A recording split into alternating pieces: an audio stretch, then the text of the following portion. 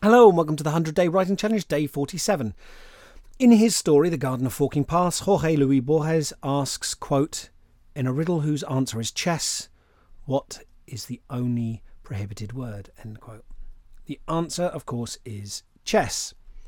That's a very highbrow way of introducing today's topic. I could have just as easily referenced the party game Articulate, which uses the same mechanic, or TV presenter power couple Richard Madeley and Judy Finnegan's old phone-in quiz show You Say We Pay.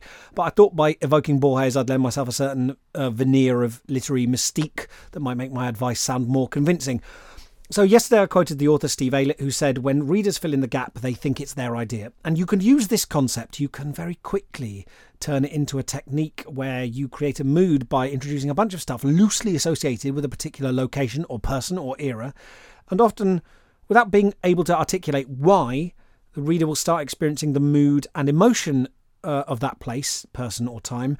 And it'll feel like a magic trick, and they won't be able to work out why. You'll just have a mood. There'll be an atmosphere.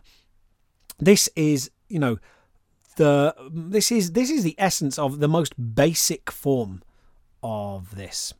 The maxim "show don't tell," which people tend to roll their eyes at this day, as if believing any sort of compositional principle when writing is tantamount to sort of superstition. Or they do this bad faith argument by deliberately over-interpreting show don't tell as an absolute rather than a rule of thumb. But mostly, it is better to give the reader an experience than report an event. Mostly, that is more powerful, more immersive, more entertaining, more persuasive. That's what drama is. That's why we read books and not the synopsis on the back cover. If you don't care about any of those things, then by all means, don't worry about it. If you don't care about giving the reader something immersive, entertaining and persuasive, you are free to ignore this. So for today's exercise, I just want to drill you in the basics of this idea of treating some things, some concepts, like riddles that you want the reader to solve. But more, it's about cracking open the direct experience of things rather than relying on pre-packaged abstract concepts where your understanding and my understanding of what that word means, what it connotes, might be quite different. So I'd like you to take an emotion, because they're the classic example of where, when I say talk about love, we think we know what we're talking about. If I say, I'm in love, people don't generally go, I don't understand what you could possibly be referring to. We feel like we're pointing towards the same thing, but it's abstract and it's complex and it can often be quite different. So I'd like you to take an emotion and write a scene in which the viewpoint character in this scene is experiencing that emotion or has just experienced that emotion and it's still in their system. They're infused with whatever emotion it is. Maybe they're in love. Maybe they're very afraid. Maybe they're furious. Maybe they're deeply depressed. Maybe they're full of lightness and joy. Maybe they're touched with an odd nostalgic melancholy. Maybe they're vengeful or weary or unmoored and baffled or grieving or inspired or deeply curious, pulsating with lust, paranoid or perhaps ardently defiant. Pick any emotion from the great colour wheel of emotion words, any pervasive feeling, in fact, that you could describe in a sentence. So it doesn't have to be one of the cardinal emotions. Just something that is like a very, very strong experience. Then what you're going to do is describe this character entering a shop. Your choice of what sort could be an old bric-a-brac shop, a deli, an art dealer, a garden centre. You know the shops. I don't have to list commerce at you. Your viewpoint character enters this shop for whatever reason, and I want you to colour the scene with the emotion that they are still experiencing. Describe everything in the shop, in the scene, through a lens of that emotion. Inflect it with that emotion. Do not mention the cause of their emotion, and do not, under any circumstances, name the emotion or use any synonyms for it. So the real aim of this exercise is, can you describe the shop and this character's experience of being in it in such a way that someone reading the scene would start to feel some of the emotion that your character currently feels? Just by your choice of what you choose to describe, where you shine the light of their attention, how you stimulate our five senses, can you move us closer to that mood? So I don't want to steer you too much. I'd like you to discover some of this for yourself, but I suggest it's probably better to focus on concrete nouns, things in the narrative present you can see, hear, touch, smell, taste, than abstract words and experiences like horrible, hated, adored, amazing, bright, wonderful, etc. The temptation can be to just start writing about how he flinched at the terrifying trolley or whatever, but really I'm asking if you can try to describe a trolley in such a way that we flinch at it because we find it terrifying. Anyway, this is a challenging exercise, but I think you're going to learn something by having a crack at it.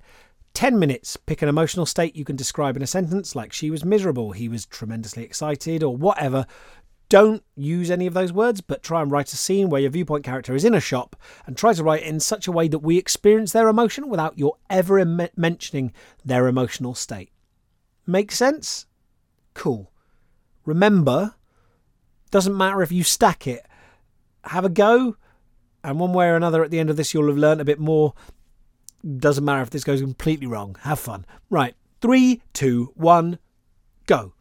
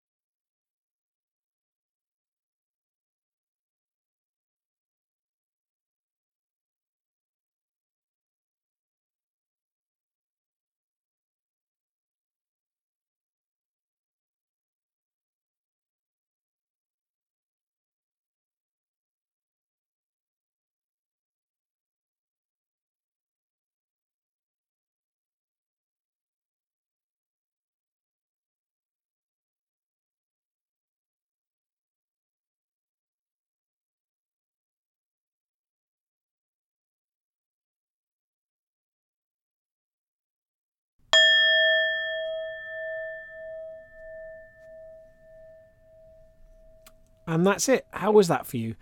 You might like to take the time to glance back over the piece and reflect on where you feel this went particularly well. It's tricky getting the balance right when doing this, and to be clear, because we don't have a larger plot in place, sometimes when I say just put a character in a shot, right, sometimes these scenes can come out a bit stodgy because essentially this is a character twiddling their thumbs with no story driving them. So don't worry if the scene itself felt a bit slow or bogged down. That's probably natural. It's actually a really common reason why a scene sucks, and that can be really useful to discover, because there's no structural necessity for this. It's just an exercise. But, you might like to look back and see if there are moments, despite all those things that this scene had going against it, where what you've tried to evoke actually comes through. And all of this and reasons why things might go wrong are stuff to consider for future projects and can make you a bit better at editing later on. But for now, thanking you kindly, and I shall speak words at you once more tomorrow. The 100-Day Writing Challenge is made possible with the kind support of Arts Council England.